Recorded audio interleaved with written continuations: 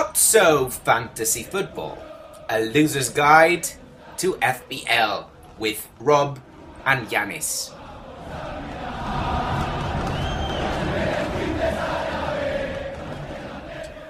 Welcome, FPL players. Hey, how's it going? We are back. It's I Rob am Rob, and this is... and Yanis, and we are here for a very special episode Indeed. because it's the normal game week reflections. Let's call it. It's more poetic. Yeah, I like that. But we also will talk about the transfers. This is transfer deadline day. It's the Christmas day for all football fans, where you all get your presents on your wish list or not, as the case may be in some. Well, specifically for this transfer window, which has been particularly quiet. Yeah, we're going to be a lot on social media and on the website. Not paying much attention to what's going on. Exactly. But in the meantime, how was your week, Rob? So yeah, my week, again, I have been smooth sailing. I have been within about 5 points every single week so far. I think I've got about 50 points, between 49 and 56 points for all 4 game weeks so far. So I'm consistent. And I wouldn't say consistently bad, I'd just say consistent. Yeah, no one expected this game week, I don't think. No one expected the champions to lose 7-1 to a team of Aston Villa's 7-2 to Aston Villa's stature. And even the wildest Spurs fans would never have said that Spurs would have beaten Man United, let alone to have beat them in a comprehensive manner. And of course, your James Rodriguez fantasy players that are telling everyone that spent the entirety of last week saying, you know what, he's the assister of the assist. So I was one of them. I'm sorry. So yeah, how did you do, Yanis? I did okay. Unexpectedly okay. Points-wise. But if you take out 2 of my players, which were Salah in that horrible game, and Kane, maybe McCarthy as well, let's be fair. All Kane, the rest well. were I mean, up until Sunday, I had 6 points, I think, so 8, something like that. Yeah. It was really bad. I had Trossard with an assist, which I don't even know if it should be considered as an assist, because it was Pickford doing his magic. It's beautiful. It was a Pickford assist. It was a Pickford assist, beautiful actually. Yeah. Pickford assist. When I was watching it, I was saying, oh, please, give it to Trossard, although I know he doesn't deserve it. But other than that, it was bad. TAA Robertson -1. Taylor 1. I lost my sheet now. Wait. Rashford 2. Podense 3. That was an extra one. Jimenez 2. Mitrovic 2. So nothing, but Salah was my captain. So remember, guys, what we keep saying about captaincies. If you have the right player as a captain, I mean, in this horrible weekend, a player with 13 points suddenly gave me 26 because he was my captain, and cleared me off with a total of 64 in a really bad week. Yeah, I think Salah is the king of the captaincies right now. He's just such a safe player to put that armband on. He really is. I think he's it's the third time I've captained him. He got as many points as the entire team combined in his own score, which is ridiculous. We just read that Man United signed Cavani after all. Whoa! We'll look into it until after we've done our speech. We will look into it. Yeah, it's just that, because it's live and we want to have... Exciting. Yeah. Exactly. So, do you want to have a quick run on your players? Yeah, so that's if it's amazing. Not painful enough. 8 minutes ago, Edison Cavani signed. That's amazing, yeah. So, yeah, I had McCarthy in goal, who got a solid 9 points. -1 on Robertson, very sad. Taylor got 1, which is quite sad because he didn't get the clean sheet, and Burnley got smashed a little bit. Justin, Leicester, got smashed a little bit. Davis was probably my least favourite person on this game week because I had him on the bench, and I had Basuma first off the bench with 9 points from the day before, and I had a feeling Davis wouldn't start because he played so much in the week, and I was right.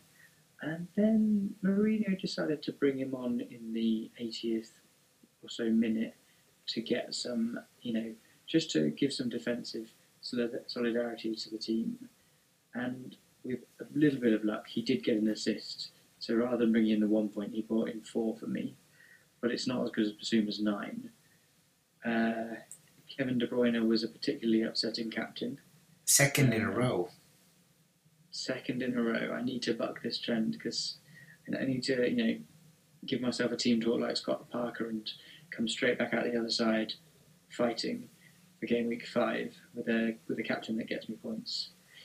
Bruno Fernandes smashes in a penalty to get me 6 points, which was a great way to start that game. Rodriguez really made this game week for me to go in on the game week with 18 points. On day 1, I was okay, whatever happened on day 2 of the game week. You were looking so good after Saturday. That's how it works, isn't it? My Saturday teams play well. And then my Sunday teams really disappoint, don't they? 18 points for Rodriguez, 2 goals, 1 assist, bonus points. He was... The whole package. He was everything I wanted from him. So, yeah. Shea Adams got me another 2 points, so I think he's going to be going out this week if he doesn't follow Werner out the door. So, yeah, Werner also got me 2 points. That was really upsetting. He's not in the right headspace at the minute, and he might go away and play for Germany and come back in the right headspace, but... To be honest, if you had sold Werner to Jimenez, let's say, you would have taken a hit and taken exactly the same point. So exactly. So it was a good move. But yeah, Werner.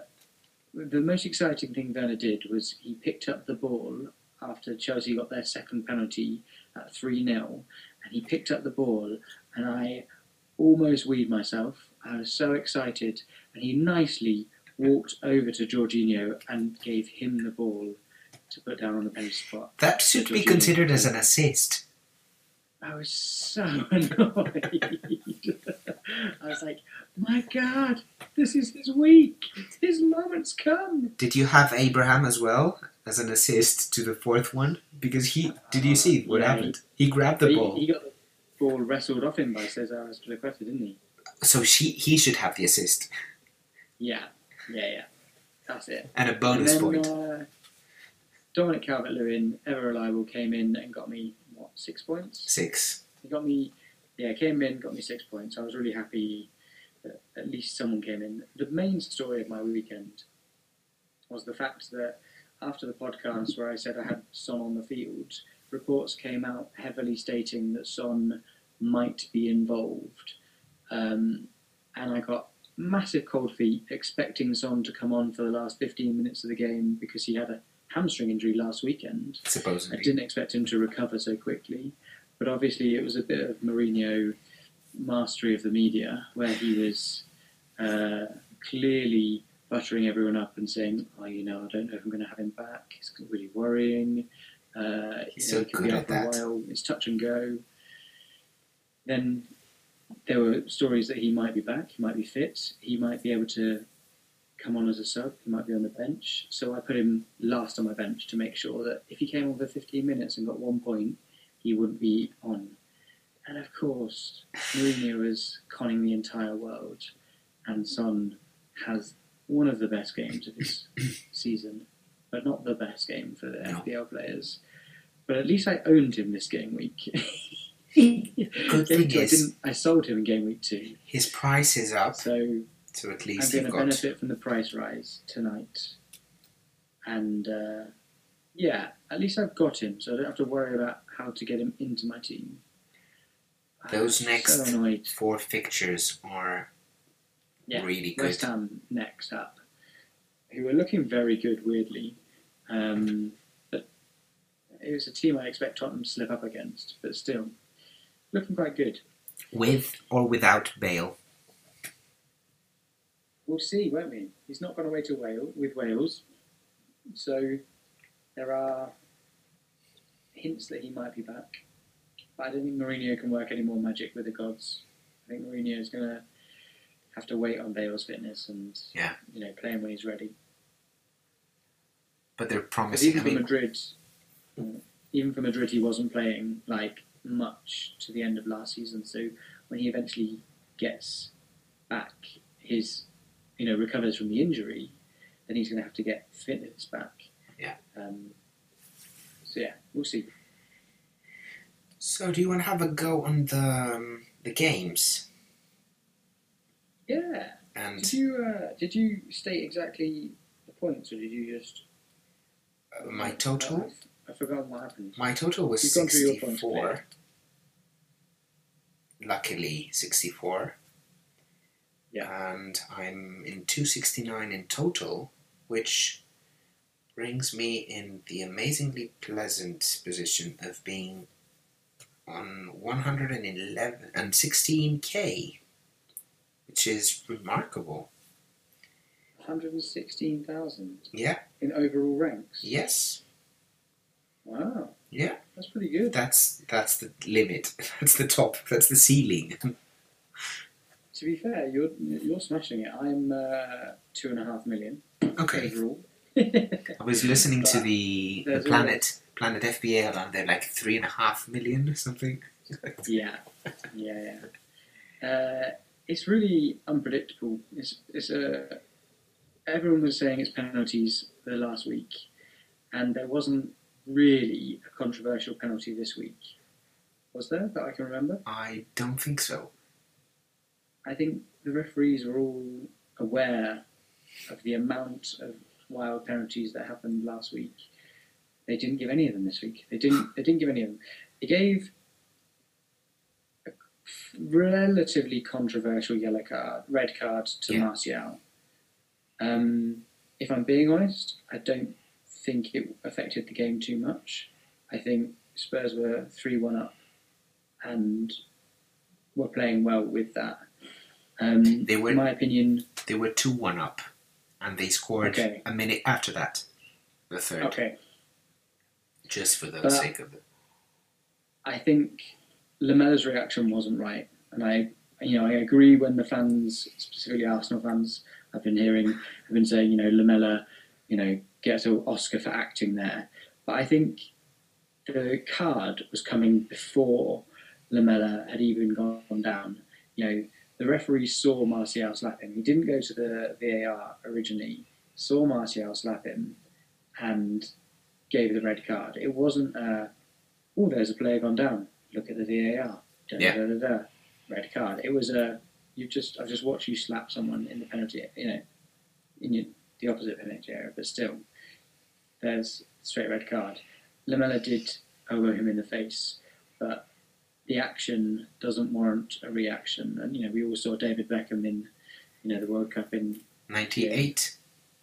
Kick out. Exactly. Simeone. It's the kicking out, it's the reacting that gets the red card. The action can warrant a yellow card, I agree. Potentially, it was dangerous enough for a red card, but the referee decided on the day that it wasn't. So, I think justice, for me, it was a fairly moot point. Martial, Lamella was clever. Yeah. And Martial sadly lacked a bit of that. I agree.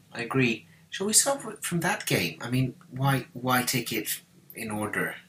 We can choose the order, right? Yeah, cool. We're not regimented. It's one of those cases that away games can become easier for Spurs because they find so much space, and the energy and the pace of Son, and I think that Kane is amazing. Hasn't been looking that good for years now. In the way 2 or 3 seasons, yeah, and the way that he actually stays in an upright position, looking everywhere, and he's more of a playmaker right now than we don't deserve the player of his quality. We don't deserve him. He is one of those players that old Tottenham would have sold a long time ago, but because of the Pochettino momentum, where we got close to Leicester in 2016 and Champions League spots, he stayed because we've been returning for him as a club, and I think for that, you've got to thank Pochettino. But now, the way he's playing under Mourinho is exactly what you want from him. He's leading, he sees everything on the pitch, he sees those passes. When he goes down, he's got a bit of that, quick free kick attitude where he's not sleeping at any time, and it's exactly what is a joy to watch. And it's very good for him and for FPL managers who have him. The fact that he's got so many shots, constantly able to score. Was it with Newcastle, I think, or he had like 5-6 shots from outside the box. He's always an imminent, like you would expect him to score at any time. Yeah. He's always been, a bit like Salah, where he seemed to be a little bit greedy, but that is because he is the best sort of outfield player at the club, and he is, the player that dominates that sort of. He dominates the team, really. The and team as a captain, run and around him. So he is allowed to take those shots, and no one will really say, why are you taking that shot? You should have passed to me. They're like, fair play. You're a good enough player to do that. And he's passing enough now. And now he's adding assists to his game as well, which is... He's got more assists than goals, hasn't he? I think he's on 6 assists. 6 and 6? Oh, it's because of the hat-trick in the Europa. 4 in... Oh, I don't know overall, but Premier League, I think he's on 6 assists. 6 assists, but he's got less goals. He's got 4, I think. Yeah. Maybe. Yeah. But we're talking about Son and Kane, which with Bale might prove to be amazing. But the goal of the game was Aurier. I mean, Aurier's goal, that passing, Højbjerg. The one-touch pass from Højbjerg that completely went inside the fullback.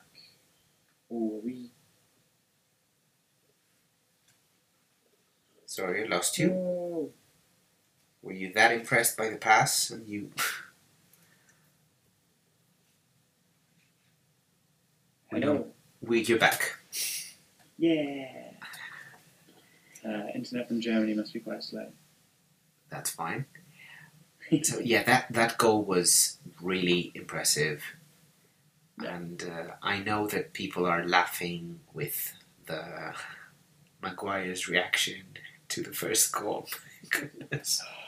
What was that? I cannot understand why the captain of the Man United team decides to rugby tackle Luke Shaw to get him off the ball.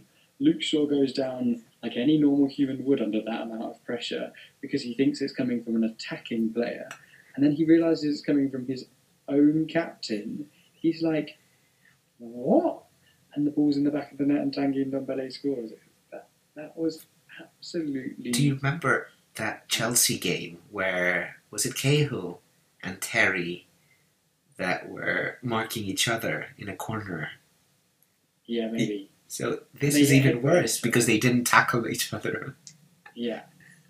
It Hilarious. It was very, very hilarious. And actually, a lot of Man United fans are very upset with Maguire at the minute, and they spent 80 million on him, and ever since they've signed him, he's been a shadow of the player he was at Leicester. Yeah. And Hull even. He was a decent player at Hull. Yep. So, shall we move on to the other big shock? Yes. Of the day? Everton beating Brighton. That is, for me... Right City. Well, one of the right cities. Villa Liverpool was an amazing game. Absolutely amazing. Ollie Watkins had three really good goals, and finally I can say, Yanis, you were right with that call. I think we can add him on the watch list. Yeah, not that I never thought that he was a bad call. I know what you mean. He was always the one where I was like, between Bamford and him, Bamford's the one with returns, and he hasn't scored yet. Apparently he can score. Yeah. He almost scored a fourth. He had a post. Yeah. Yeah. I have to say, really, in that game, the scoreline, however ridiculous this sounds, was was unfair to Liverpool. The 3 deflected goals. Yeah. Adrian didn't have his best game, but those goals, there's not much you can do about those goals. And any other day, none of them would have gone in, and it would have been 4-2. But by that point, Liverpool, it's one of those. It's one of those days that everything goes wrong, and you end up with a disaster rather than a just bad day. The most important thing I think to take away from that is that Liverpool without Alisson are completely, Adrian are humans. Had so many opportunities where he should have gone long. Gomez didn't have his finest game. The goal where they gave away, where Adrian passes to Gomez, and they gave it away that way. Gomez should be going wider to take that stress away from the pass, so that Grealish isn't 2 steps away from Gomez. They really need to. He's got a goalkeeping coach to learn what to do. He doesn't need me, but he made a lot of bad decisions in that game, and Liverpool are going to miss Alisson for the next 6 weeks. Yes, but 2 of them are not even. I mean, game weeks. I don't think it's going to be more than 3, to be honest. Okay. So it's something to think about, the defense. And I also believe that I don't remember the fixtures, but still, I think that with this situation now, Liverpool will attack even more. So even if they concede, which they will, you might have much more attacking returns from your defenders, from the Liverpool defenders, because, it's never going to happen again. Yeah. You might have them now getting crossed and scoring 4 or 5 goals in the next games. Yeah. So, and not having Mane was a big loss because he does a lot of defensive work. He is everywhere on the pitch. Yeah. And Jota's just come in. He doesn't know the systems. If you look at the way Klopp plays, there's a lot of very clever, triangles covering. That he specifically sets up, traps where they trap you into thinking you can come forwards, and then they all mark the specific players, and it's a very well drilled team, and it has taken him about 5 years to get this unit working how he wants it, and it's a beauty to watch when it does work. But when you bring someone like Jota in, who's not the best in marking anyway? Sorry? Who's not the best in defense anyway? No. But yeah, it's a crazy year, and we should be I think it happens a lot, and the FPL could be a guide to this. Don't really get stressed or so influenced by one event or one good game. I mean, the fact about Son, he plays a bad game, they sell him. He plays a good game, they buy him. Again, he's off, they buy.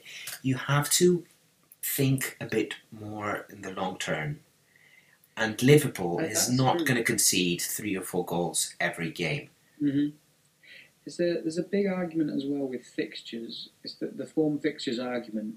Loads of people at the start of the season in the FPL community were planning on selling Son for game week 2 for Bruno Fernandes to get their Manchester United asset that was going to sit in there and score all the points. And I mean, I was one of them. You know, I got rid of, you get rid of Son in game week 2 because he is the price point to move you up to that position. But actually, there are some players that you don't need to think about selling because they will get you points in every game. And it's exactly, remember what I've been telling you. It's my thought this year. Why sell midfielders who score to buy players who assist and occasionally score? I mean, Fernandes maybe is an exception because he's got the penalties. But Son is an attacker. Salah is an attacker. Aubameyang is an attacker. I mean, he's not doing well, but I don't understand why sell Aubameyang to get even KDB, who is probably the best. Especially since they've moved them to the midfielders now, all those players. If they score, they get even more points. Yeah, I think it's a very, very valid argument, and actually it's something that everyone had thought previously about Kevin De Bruyne. They had loved watching him, and they had loved having him, near their fantasy team, but they wouldn't ever have him in until that season last season, where he moved on to penalties and he started scoring. He started playing a much more advanced role because City weren't playing well in some games, and they needed someone of his stature to drag him through those games. I mean, he's 28, 29 now, so he really knows his way around the pitch and actually knows how to get forwards. And he's developed a lot more confidence with scoring. But I still think you're right that Salah is infinitely the better option because on a bad day, Salah still scores 2 goals. And on a bad day, KDB and Fernandes don't score. And remember, I didn't even think of Salah until 1 week before they begin. But now I'm seriously thinking to hold him for good. Yeah. Because I mean, even if he blanks, he's going to blank in a couple of games, yes. But when he scores, he will return. Exactly. So think of this before. I mean, KDB, I love him, but I still haven't got him because I'm thinking of all this. I'm thinking twice. Bruno, I had him at the end of last year, and I captained him often. I liked him a lot. Still, I'm not getting him. I would think more of getting Son. That's why I got Rashford instead of KDB, instead of Bruno. It didn't work. Yeah. But that's my theory. That's my strategy. No, I think it's a good, philosophy to have and to work with, because I think, Fernandes, they are these players that will drop deeper to try and save the team and to try and create something. You will see Fernandes dropping between the 2 centre-backs to pick up the ball and create something. But you're never going to see Salah there. Salah is never going to be that player that runs back, stands in between Van Dijk and Gomez and says, give me the ball, I'm going to make something happen. He's at the pitch waiting for them to put the ball into him so he can get a goal or get a threatening chance. Plus, if you think about it, those specific teams don't have the who would end up with 25 goals. Yeah. Firmino is not this kind of player. Martial is not that kind of player. So you need your wingers to score, and Salah is doing that. Yeah, and Aguero is not that, he is a player that can get those goals. He came back to training today, by the way. Okay. Which is he's not quite not a good Team, update. so very important. He's the only player I would sell Kane to buy. Yeah. After a couple of months. So shall we go to the City game? Since we've been talking a lot of KDB. The City game, which is, I'm unfair. We should call it the Leeds game. Yeah. So. What a masterclass! Really interesting one. Bielsa doing his magic one more time. I'll let you take it away with this one because One of the things that shocked me was the possession, and Leeds had, I think, around 60%. At some point, it was even higher, and I really can't remember when Pep's team had less than 50% possession. It finished at Leeds 52%. Oh, okay. And still, it's City over. 48. The finishing, but for Man City to finish with less possession is outrageous. And it kind of shows. I mean, we know the backstory of Guardiola going to train next to, having Bielsa as his teacher, his mentor. Yeah. And this is why everyone was really anticipating for this game. And it was clearly not as in paper, like Goliath against David. They were very equal, and all the shots on target. Ederson, he made some amazing saves. Yeah, he made a bit of a mistake for that. But he was amazing. He did make a hell of a lot of saves.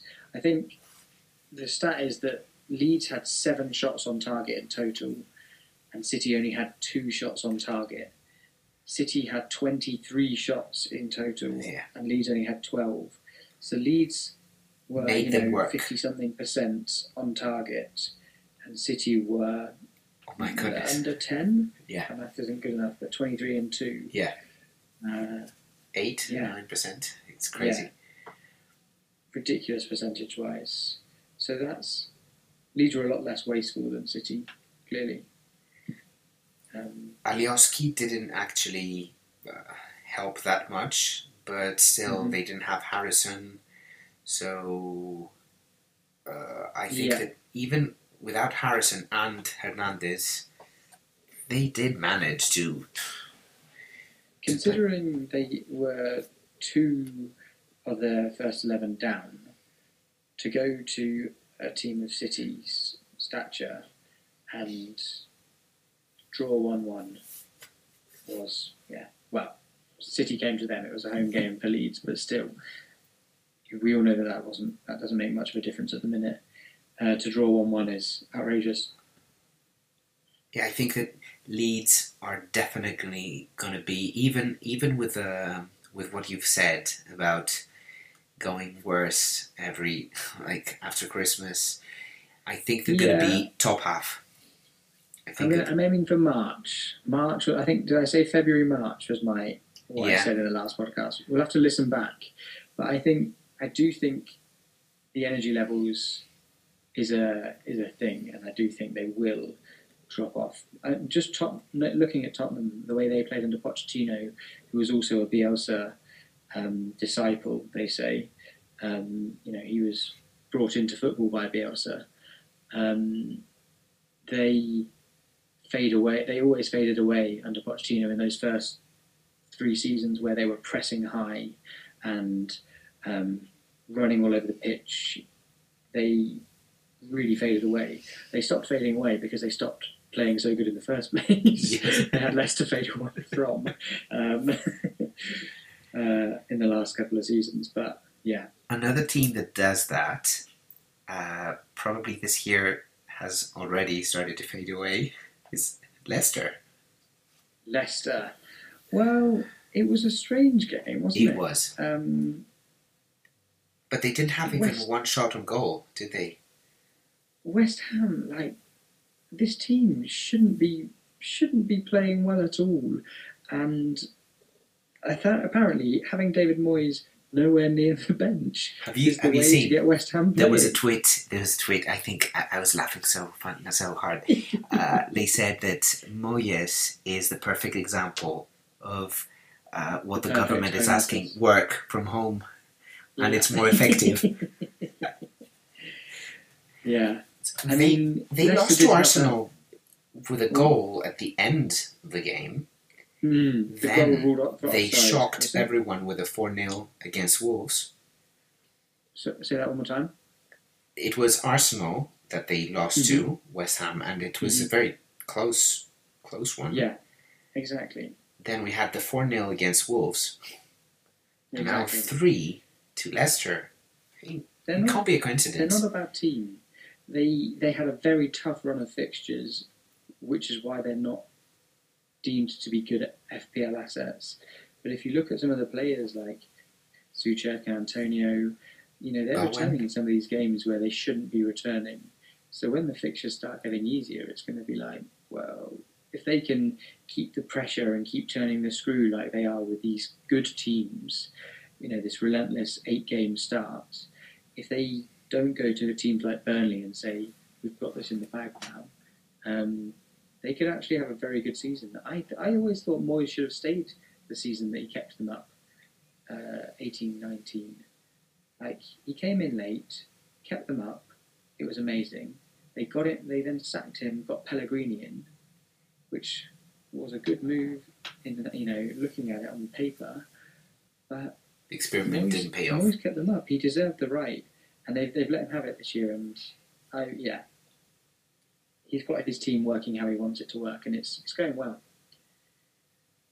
But yeah, like you said, Leicester had the late goal cancelled by VAR and didn't have any other shots on goal, so it's not looking good for Leicester at the minute.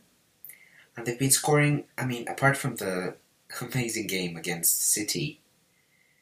Oh yeah, they have been scoring. I say it's not looking good, but there are so many penalties. They're part of the game. But they're not the team that I should back. I like Vardy, and I had him a lot last year, but I'm not even thinking of getting him. Castagne maybe. And maybe when Pereira comes back and I see how they start playing, because now they've got Justin as well. So I don't know how they're going to handle it. Yeah, and Castagne's not playing at left back. Apparently Justin's playing at left back, which is really weird. Because if he started there, you would expect Pereira to get his place, and then you have those two wing backs.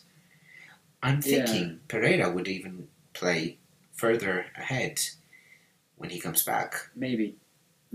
Which would be... Yeah, it's a very strange looking setup. They started with 4 at the back, 5 at the back as well, which I thought was weird. They quickly changed it when Amati went off with an injury, and they brought on their new signing, Cengiz Under. The Turkish from Roma. We'll say that. But yeah, they didn't look... Barnes could be a possible a player who you could buy, but still there are so many players at that range. I don't even know if I think about it. Yeah, he's one of those people that everyone was jumping on this week. Everyone was saying, this is the player you need to sign. And whenever that happens, I get a little bit anxious. So we give you our watch list, but please feel free to scrutinise and not buy players. Yeah. The idea of our podcast is that you do the opposite of what we tell you. Exactly. Because listening to other podcasts, if you do the opposite of what most of them tell you, you'd be absolutely fine. So yeah. For instance, if you had listened to me by selling Saint-Maximin, you should have known, keep him and play him, because he's going to return. You're great at these connections. This is unbelievable. You've smoothly gone into Leicester, and now you've absolutely turned it's a talent, man. A worldie into a Newcastle. It's a modulation in a relative key. Yeah. Jesus Christ, that was unbelievable. So yeah, they smashed it. Callum Wilson got a penalty and a goal.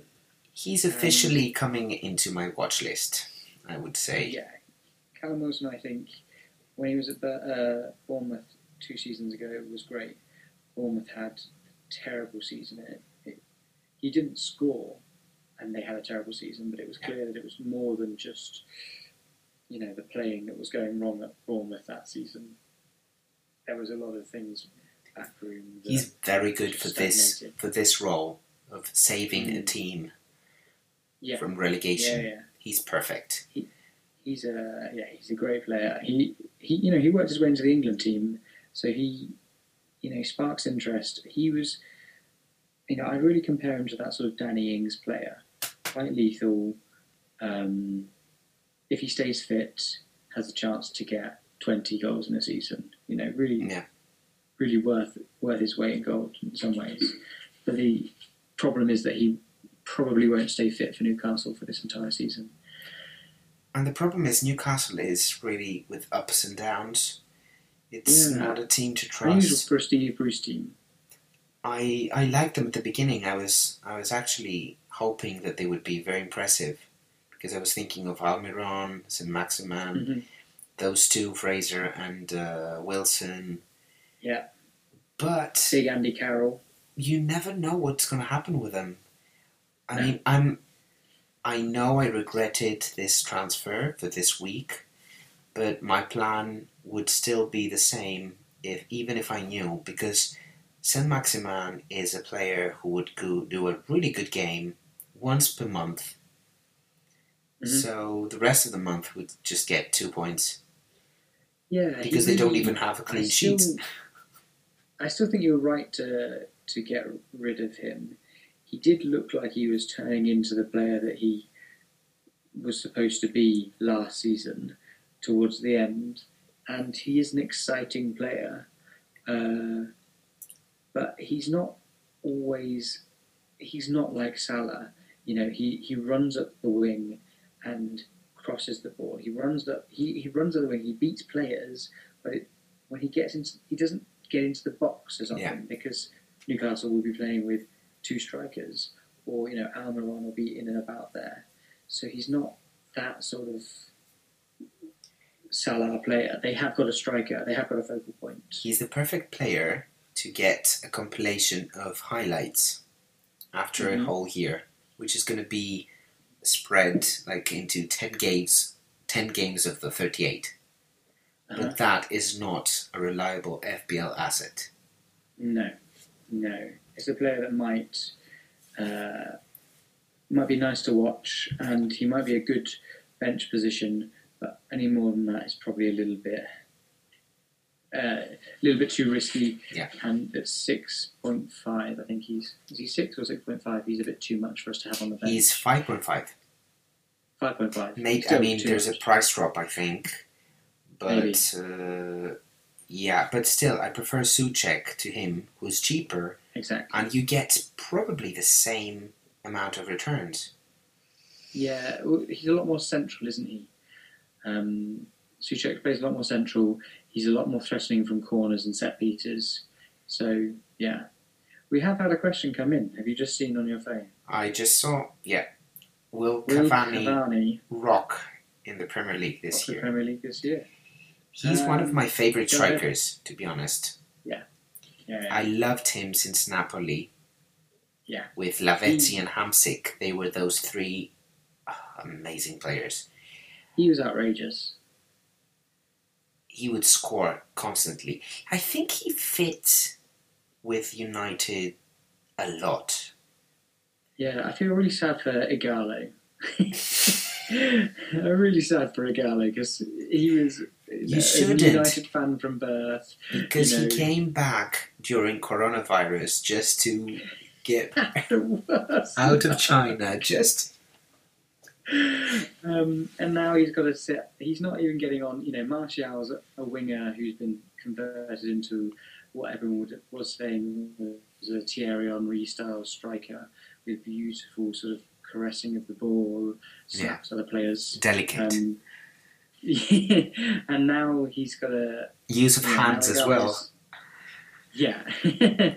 Now Ighalo's got to sit behind him and Cavani. And we won't be seeing Martial for a month now, so don't worry.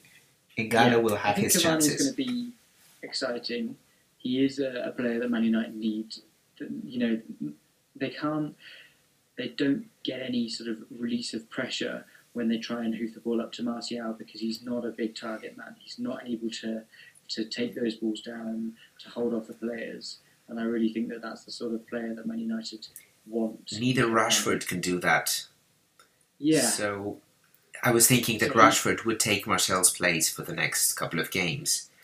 Yeah. But it's not the same. Not the same at all. He was good. Rashford was good as a striker last year before Bruno came. True. He was very good before his back injury. Yeah. But I think that with Cavani fit, they can seriously have, even in set pieces, they will got more threatening set pieces. He'll be better at defending the set pieces at the other end as well. I think also, you are right, having a player like Cavani in the team will take away points from players like Rashford and Greenwood, because it's like having a Kane on the pitch, or, having an Aguero on the pitch when Sterling's there. They're going to be putting it... Now I'm saying it doesn't sound quite as right, but with Salah, Mane and Firmino is not one of those strikers. He's a Martial-type striker that will drop back, make some play, and bring in Rashford and Greenwood a bit more. Whereas Cavani is definitely going to be wanting to get the goals. He's the centre of attention. Yeah, the centre of attention, the focal point, and the target man. And I think that's exactly what United need. For instance, you might have Firmino have more assists than goals, but you won't have Cavani have more assists than goals. Yeah. Let's say that as an example. What do you reckon his price will be? I would think 9.5. You say around the same as Martial? Maybe, 9.5. Not 10. Not 10. I mean... Yeah, but that's the thing. They had Werner in 9.5, and he was coming as a superstar. Exactly. Werner came in superstar from a similar league in Germany, they say. Cavani's coming in from France. I don't know what the fee is, but I don't think the fee is going to be the same as... He's free. Timo Werner. Free? Yeah. Exactly. So it's not the same as Timo Werner in that respect. So I wouldn't be surprised if he comes in at 8 on 8. Seriously? 8? Oh, I would would buy him. If he him. comes in... To be fair, you've been more right on these than I have, but I think the league isn't as good. France isn't as good as the No, but British he's league. Played in Italy as well. We know him. He's more reliable than Werner, to be honest. He's been in France currently, I hope we don't have French people listening. I hope he's 8.5. If he's 8.5, same price as Jimenez. They're very similar, actually, players. Yeah. I would definitely sell Jimenez to Cavani. Are you kidding me? Yeah, true. No, I'm afraid that 9.5 is going to be his price, because I would pay up to 9 to get him. Okay. I think I'd like to see him come in at 8.5, but 9 would be that questionable price where it's like, do I get him, do I not? And I think the Premier League is clever with that. So 3-0 Walcott has also signed for Southampton. We've got this is interesting. Got a reporter on the site, haven't we, at the minute? It's like Sky Sports. It's great. I feel really special. Yeah, we should have him online, too. So yeah, Theo Walcott's just gone to Southampton, which brings us round to mentioning... Che Adams will be... Oh man, that was so clunky. How do you do it so nice? Southampton West Brom. They beat West Brom 2-0. And Ings didn't score. That's the big news. And Che Adams didn't score. That's not big news. That's ordinary, every day. No, come on. Yeah. This guy Musa Djenepo scored like nice goal, and when I spoke to Southampton fans last year when they signed him, they were like, "He's the new Mane. He's the new Mane. Like he is. He's really, he seems to be fast, pacey, comes in from the wing. We think, he's going to be the new Mane." And then I think he got injured, but he didn't really take off like he should have when they got him in. So to see him get a goal today, over the weekend, was interesting. And having Theo Walcott come in as well might make him less likely to play. Nathan Redmond came in as well, so yeah, I don't think he's an FPL asset just yet. It's good for them to get more options, because when Armstrong was off or Redmond was off, they had serious issues. Nothing. Yeah. And Djenepo was off, I think, when they played in Palace. Did he play? I don't remember. Maybe. If he played poorly. I don't even remember he existed on pitch. Yeah. But the good thing about the Saints is that they had a second clean sheet, which it's more like we were expecting since last year. Yeah. But I don't know if we should really bank on it, because they have some fixtures now that aren't looking that good. Yeah. So they're starting to turn now, aren't they? Pull them up. They do, for me, seem to be a good enough team, but you are right, they're not. The fixtures that are coming up aren't quite as good as they were. Chelsea, Everton, 7-goal Aston Villa, and then a pretty rugged Newcastle, and then Wolves, and then Man United. Yeah, it's not looking very good. For clean sheet at least. Just off the bottom. Yeah, third up from bottom. And another team whose defence is not as good as last year. Ooh, that was good. I like that. I'm trying my best. Is Sheffield. Sheffield United. Yes. Yeah, they played at they playing Arsenal.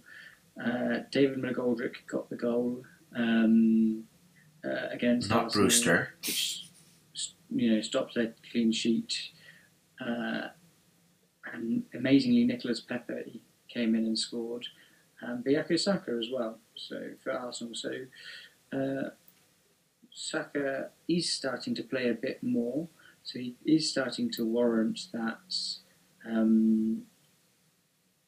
price tag. He was one of those heavily considered players at the beginning of the season, and then he started playing as a left back and those sorts of player areas. But he was a bit more central a bit more in the middle of the park in this game, wasn't he? I really don't understand why Arteta is not playing with Saka on the left and Aubameyang as a striker. Yeah. They're losing so much power by having Aubameyang as a winger. Nketiah is not at that level. You saw, fourth minute, he just had that chance wasted. Yeah. Arsenal love youth. They love youth, and sadly, Nketiah, for me, isn't. He's nowhere near the same as Lacazette. Lacazette would have put that away. And if you don't want to play Lacazette down the middle, you've got Aubameyang, who is amazing. That's where he originally played in Dortmund. That's what his position was. Exactly. And that's the problem with him this year. He's so good as a player. He will score, no matter if you play him centre back. But it's a waste. It's like suddenly taking Son and having him as a defensive midfielder. Yeah. I find it mad that they didn't even bring Lacazette on. They took Nketiah off for Pepe, which enabled, I think, Aubameyang to play down the middle a bit. But it was still, it's clearly your best team. Arsenal. It's always Arsenal. Why not playing? Not reliable. They had this game against Fulham. We saw Willian, who was impressive. Have you seen him since? No, he played so unreliable. But yeah, you're right. So unreliable. I think the biggest news to come out of Arsenal today. Have you heard? Is Atletico Madrid the Gunnosaurus, and there are rumours that he might be signing for Tottenham to come on and be a substitute mascot for Chirpy the bird. And I think Tottenham might have put out some pictures saying that they signed Gunnosaurus. But I think there was a really good tweet that said if they got the Gunnosaurus, the same agent as Choupo-Moting, who's just gone from PSG to Bayern Munich, if they got them the same agent, the Gunnosaurus could be in the next Jurassic Park movie. He could go on to big things. I'm really sad that. This is just from a Spurs fan. You know that, right? I'm really sad that the Gunnosaurus is gone. I don't know, we've got 5 more minutes for the transfers, but I think that Thomas Partey is going to go to Arsenal after all. Yeah. It's a done deal, and it's only the paperwork that's left. He's got a release clause of 45 million, hasn't he? He's not a player for the FPL. He's kind of like a Thiago for Liverpool. It's a panic buy. I know I'm a Spurs fan and I'm biased, but it's a panic buy. He isn't a solid player in the centre of the park. He makes mistakes.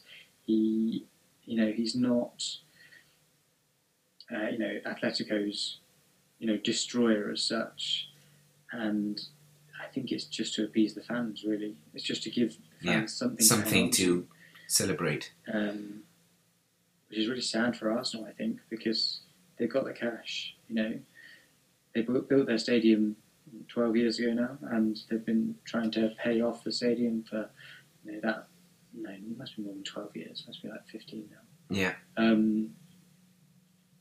But they've got the money. They've got Ozil sat on the bench who they're paying 380 million pounds a week for. This is a joke. And he's still there. He hasn't gone. So yeah, I think Arsenal have got some problems in that respect. Yeah, they're unreliable like the other London team, like Chelsea. Mm-hmm. Yeah. What's upsetting me for Arsenal is that so many people were neutrals have been tipping Arsenal to finish above higher in the Champions League spots this season because they like Arteta, they think he plays good football, and I completely agree with those points. But Arsenal finished below Spurs in 8th position last season, and Spurs have signed 6 players that all enhance first team positions. An essential second striker, a decent centre midfield who's made the most passes in the Premier League so far this year. Gareth Bale, a good left back. They've made 6 decent signings, and Arsenal have made 1.5 by signing Aubameyang on a 350k plus per week contract. Willian. Have they signed anyone else apart from this Partey? And he was free. Willian was free. Yeah. They didn't even pay him.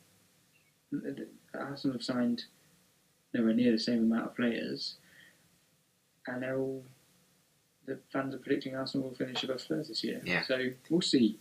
We'll see how that happens at the end of the season. But I think the only thing that they can do well, which I honestly believe it, and they do it well, is beat better clubs than them. They have this mentality that they're not the losers against them. And that's why they've beat Liverpool and City and the crucial games against Chelsea. But when they go against, even with Sheffield United, they almost drew at the end. Sheffield United had a big chance at the end. It's kind of trying to kill themselves. Slip up, don't they? About Chelsea. Chelsea had a fine game against Palace. Yeah. I wasn't expecting it to be that bad for Palace. It was a good game. From an FPL's perspective, it was really sad to see how badly Werner was and how badly he played and how he wasn't central in any way, shape or form, and he wasn't going anywhere near the ball in terms of penalties. He wasn't... he made Chilwell look really good. You know, he left the ball to run through to Chilwell. You know, Chilwell came in, scored the goal. Then Chilwell did a good corner assist for Zuma, and he was wider than Chilwell at certain points, and every pass Werner played was backwards. That's probably an overstatement, but he'd get the ball and he'd just go, safe pass back. He would never go, I'm going to run at this player, because that's not the sort of player he is. I think he'll run onto a ball and score, but he's not going to be the winger that beats players on the wing and crosses the ball in. That's not what he wants to be doing. And if he is going to beat a player, that's not where he wants to be beating the player. You know? I don't know what the problem with Chelsea is. I feel like they don't have a plan. They don't really know what they have to do. It's kind of running around the ball. And it might improve when Pulisic comes back, when Ziyech, of course. If Havertz gets adjusted to this Premier League, because he's completely off. He looked better. Yeah. But still, they lack this kind of purpose. Yeah. And I wonder, when Pulisic comes back, is Werner going to go as a striker? Hopefully, for them. That's the thing. They need to be playing, if Werner's playing, he needs to be either the central striker alone or one of two. With Giroud. And with Giroud or Abraham. Abraham was a bit wasteful, but it needs to be a partnership with Werner. Werner on the left isn't working. They can't have two strikers. No way. No way. Because they'll have to sacrifice Havertz. Yeah. Because they'll have Ziyech and Pulisic at the sides. And they won't have a playmaker. So yeah. I mean, it's not my concern. I don't care. it's just from an FPL point of view. They got a clean sheet. And James didn't play for the first time. They got a clean sheet and 2 defenders scored and 1 defensive midfielder scored. So it was the only game out of the 38 that you should back up the defence for Chelsea. Which is outrageous because they've been rubbish for the past season. You know, Lampard has been tasked with making the defence better, and what he decided to do was to buy strikers. But if there was one team that would not score against them, it had to be Palace. Yeah. Especially with Zaha being in such a bad mood once more. Yeah. I mean, Chelsea did very well to beat Palace 4-0. It was a shock scoreline, in my opinion. I didn't expect Chelsea to win because Palace have been in very good form, but they eased past them. You know, they played very well. It was a good game for Chelsea. The other team that scored 4 goals on that day was Everton and Brighton Hove Albion. And we sort of brushed over how great Rodriguez and Calvert-Lewin were. But I think also Doucouré was very good in that game. Doucouré is very good. I agree.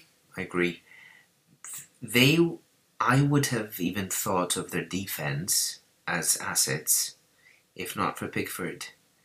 Yeah, because even in good days for the defence, there will always be something that Pickford will do and ruin it. So from the middle and ahead, even without Allen, who's an amazing player and has fitted perfectly in their team, they're so good. Richarlison was off; it didn't really matter. No, I mean he was injured, wasn't he? He was. Out. Iwobi's nothing close. Nothing close to that. He was not very good. I mean, he was running. He had the assist, yes, but he wasted so many chances or more. Exactly.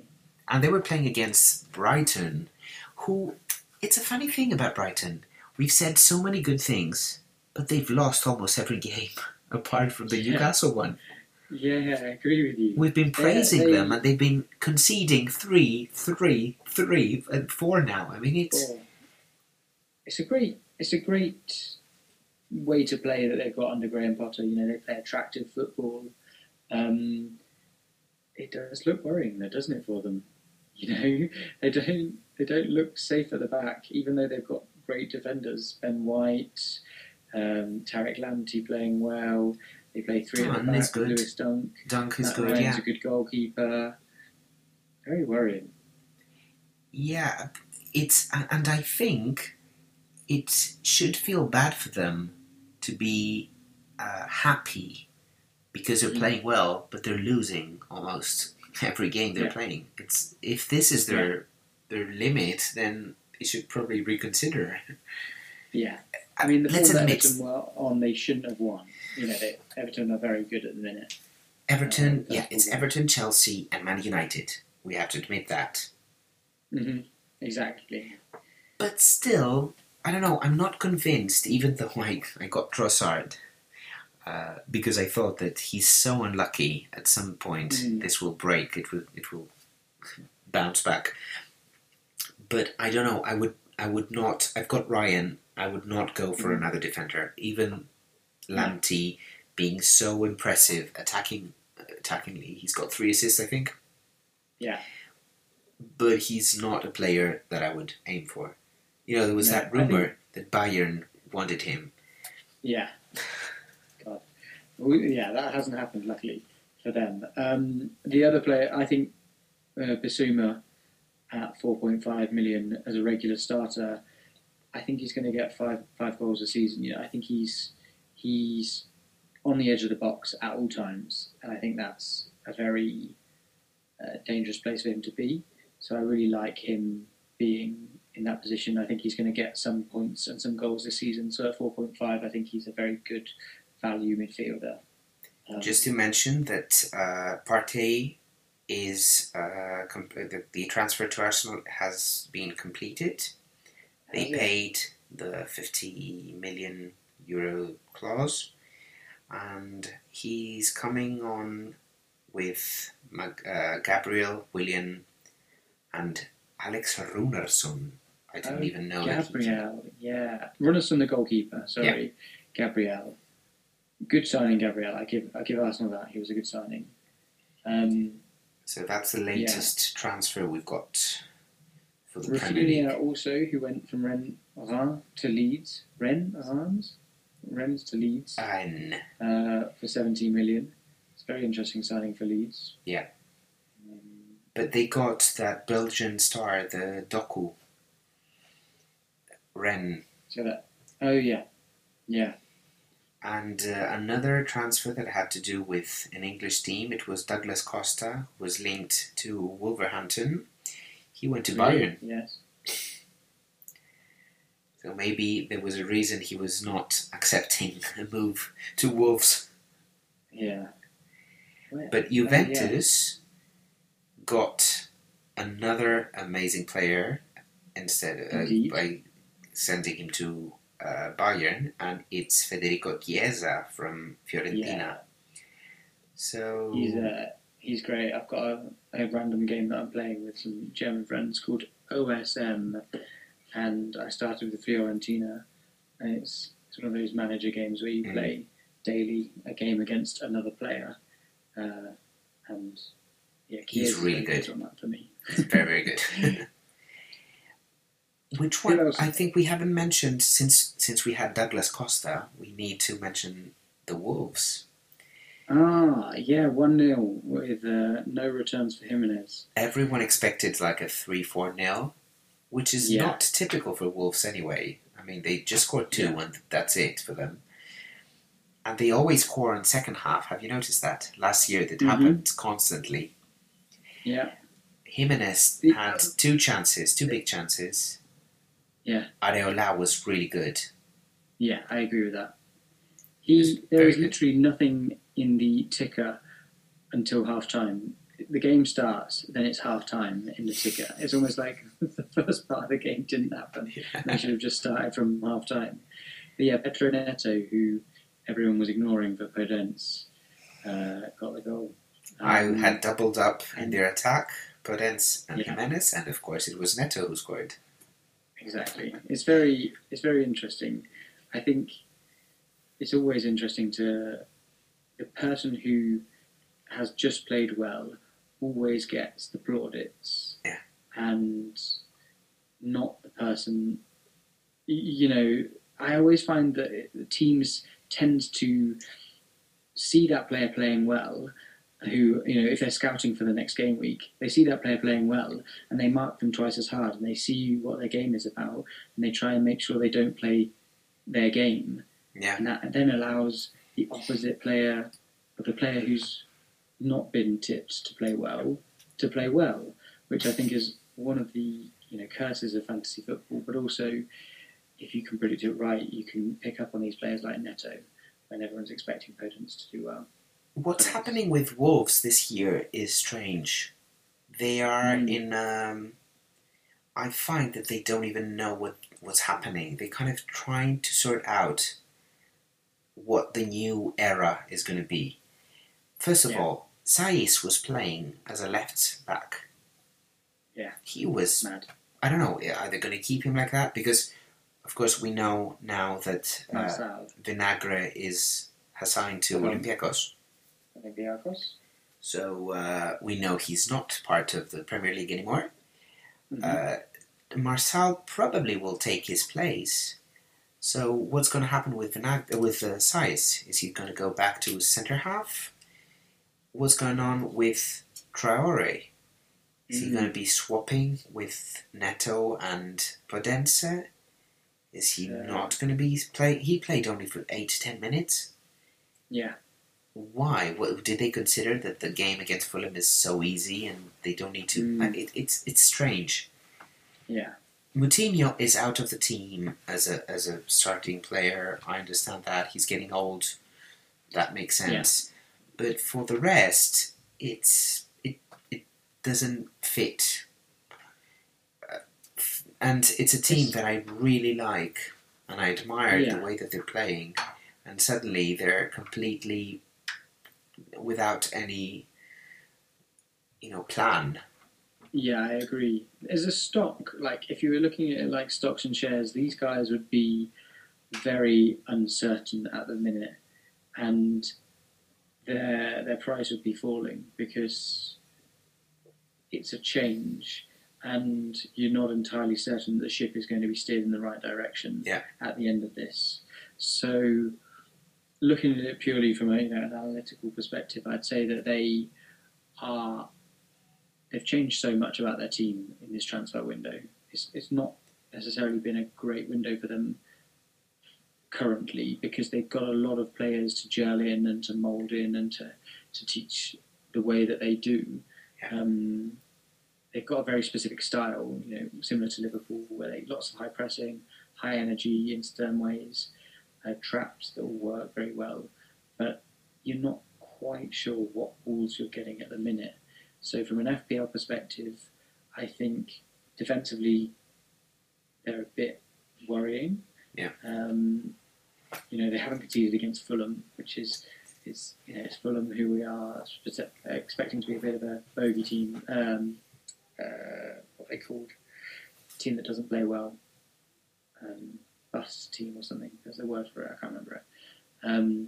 But yeah, we don't expect them to be good defensively, and their attack isn't quite gelling either. They've made some big changes there as well. So we will just wait and see. Yeah. And when they start putting together some results, maybe jump on them, but maybe wait and see. Jimenez should be getting goals. It's just the fact that they had such a good run of fixtures, and everyone was waiting for that. But apparently we should be a bit more patient.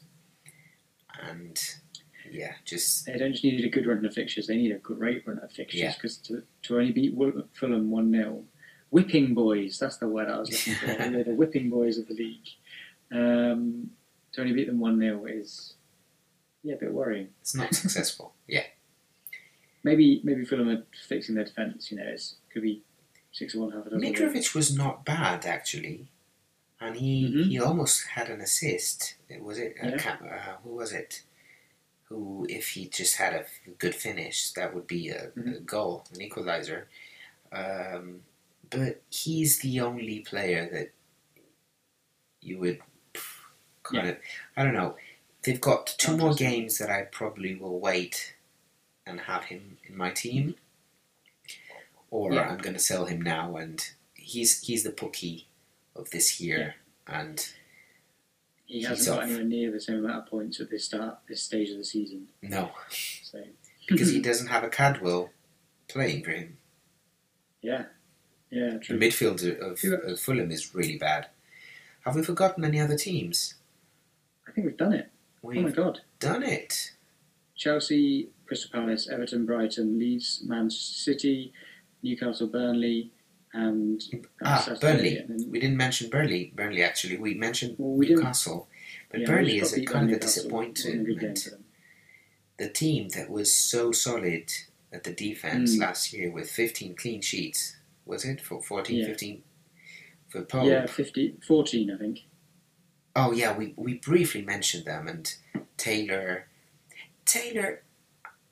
it's funny, but this year Taylor might be, because I like him a lot, I was watching him last year, he might have more attacking returns than defensive ones.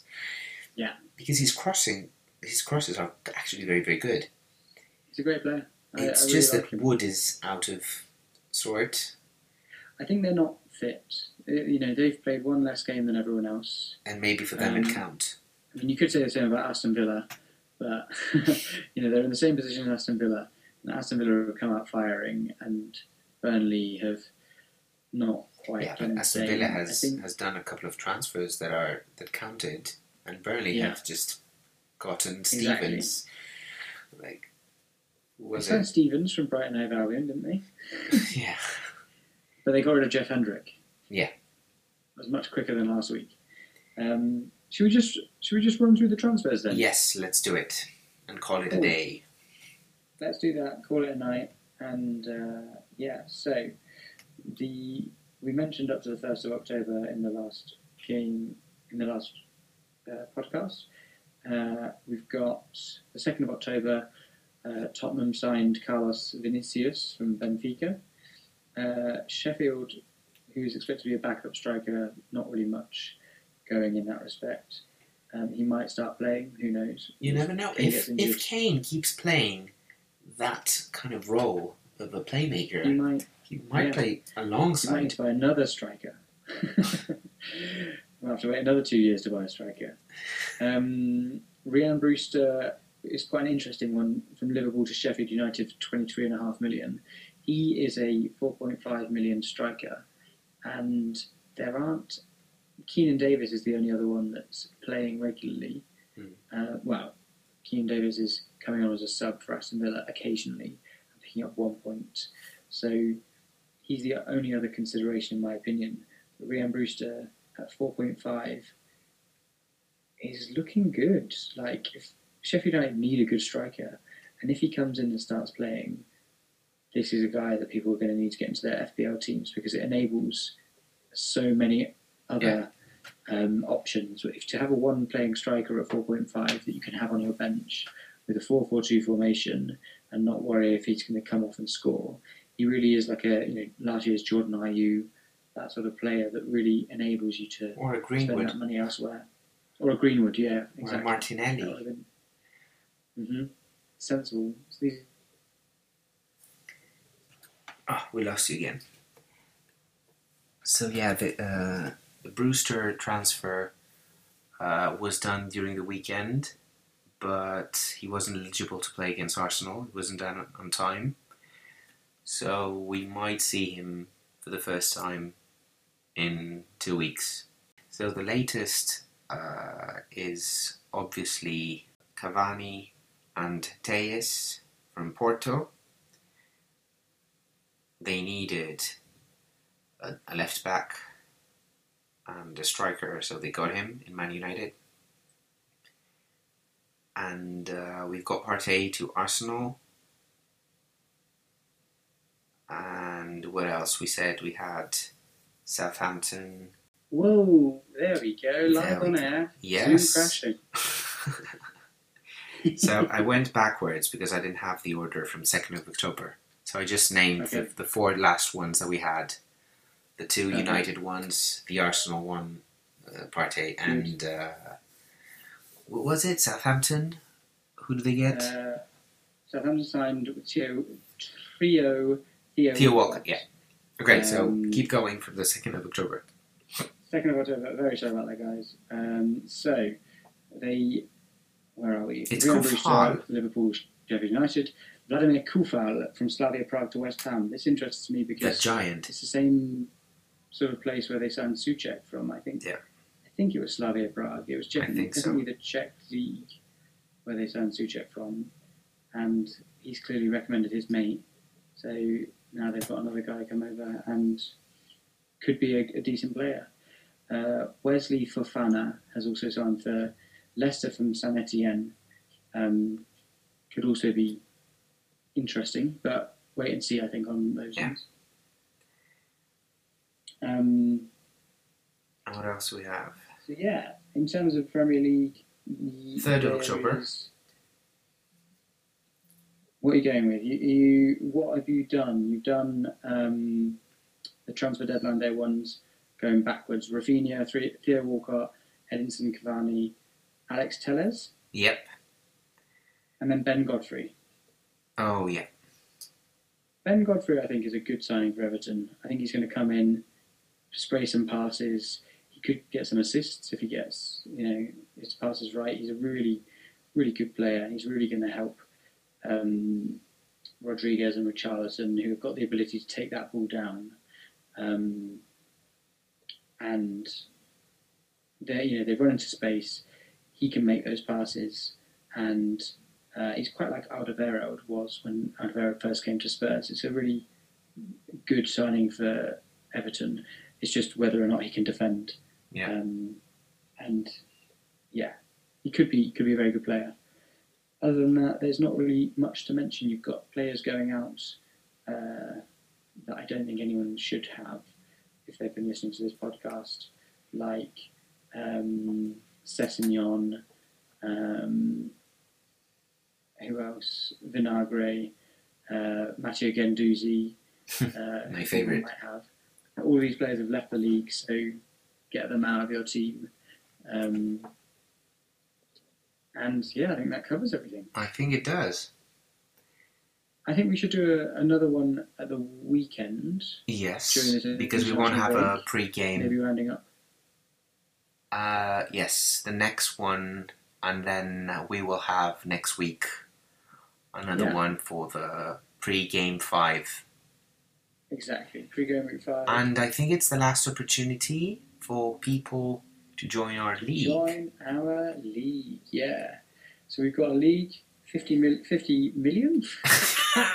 £50 for the winner. Christ. It's late here. I'm just letting you know it's half past 12, yeah. So £50 for the winner. Please join. Please tell your friends to join. You'll see the password at all the posts of wherever you find the pods. We're glad you joined us today. Yeah, feel free to get in contact with us as well if you want to ask any questions. If you're listening and you don't know us, you picked us up off a Twitter post or something like that. Contact us on Twitter. I'm Rotten Tenor. That's my @ at Twitter. What's your @ at Twitter, Yanis? I'm not going to even mention my name, and it's those Greek. I don't even remember what it is. I think it's my name. A complex. It's Greek Twitter handle. It's a complex Greek. Yanis Yiannopoulos. Yeah, that's it. I _ Yiannopoulos. Yeah. Anyway, just find Rob and then tell him to contact me. Yeah. Exactly. Yeah. Drop us a message. Or you can find me as a leader of our league. I mean, you can always look for the first. And that's it. Exactly. He's someone at the top of the team. Moaning winner. Yeah. That's my team for next year. 6 teams in the league. Guys, thank you very much for joining us on Uzo Radio. Yeah. We'll see you next time. Look forward to seeing you next time. Cheers, guys. Bye-bye. Bye.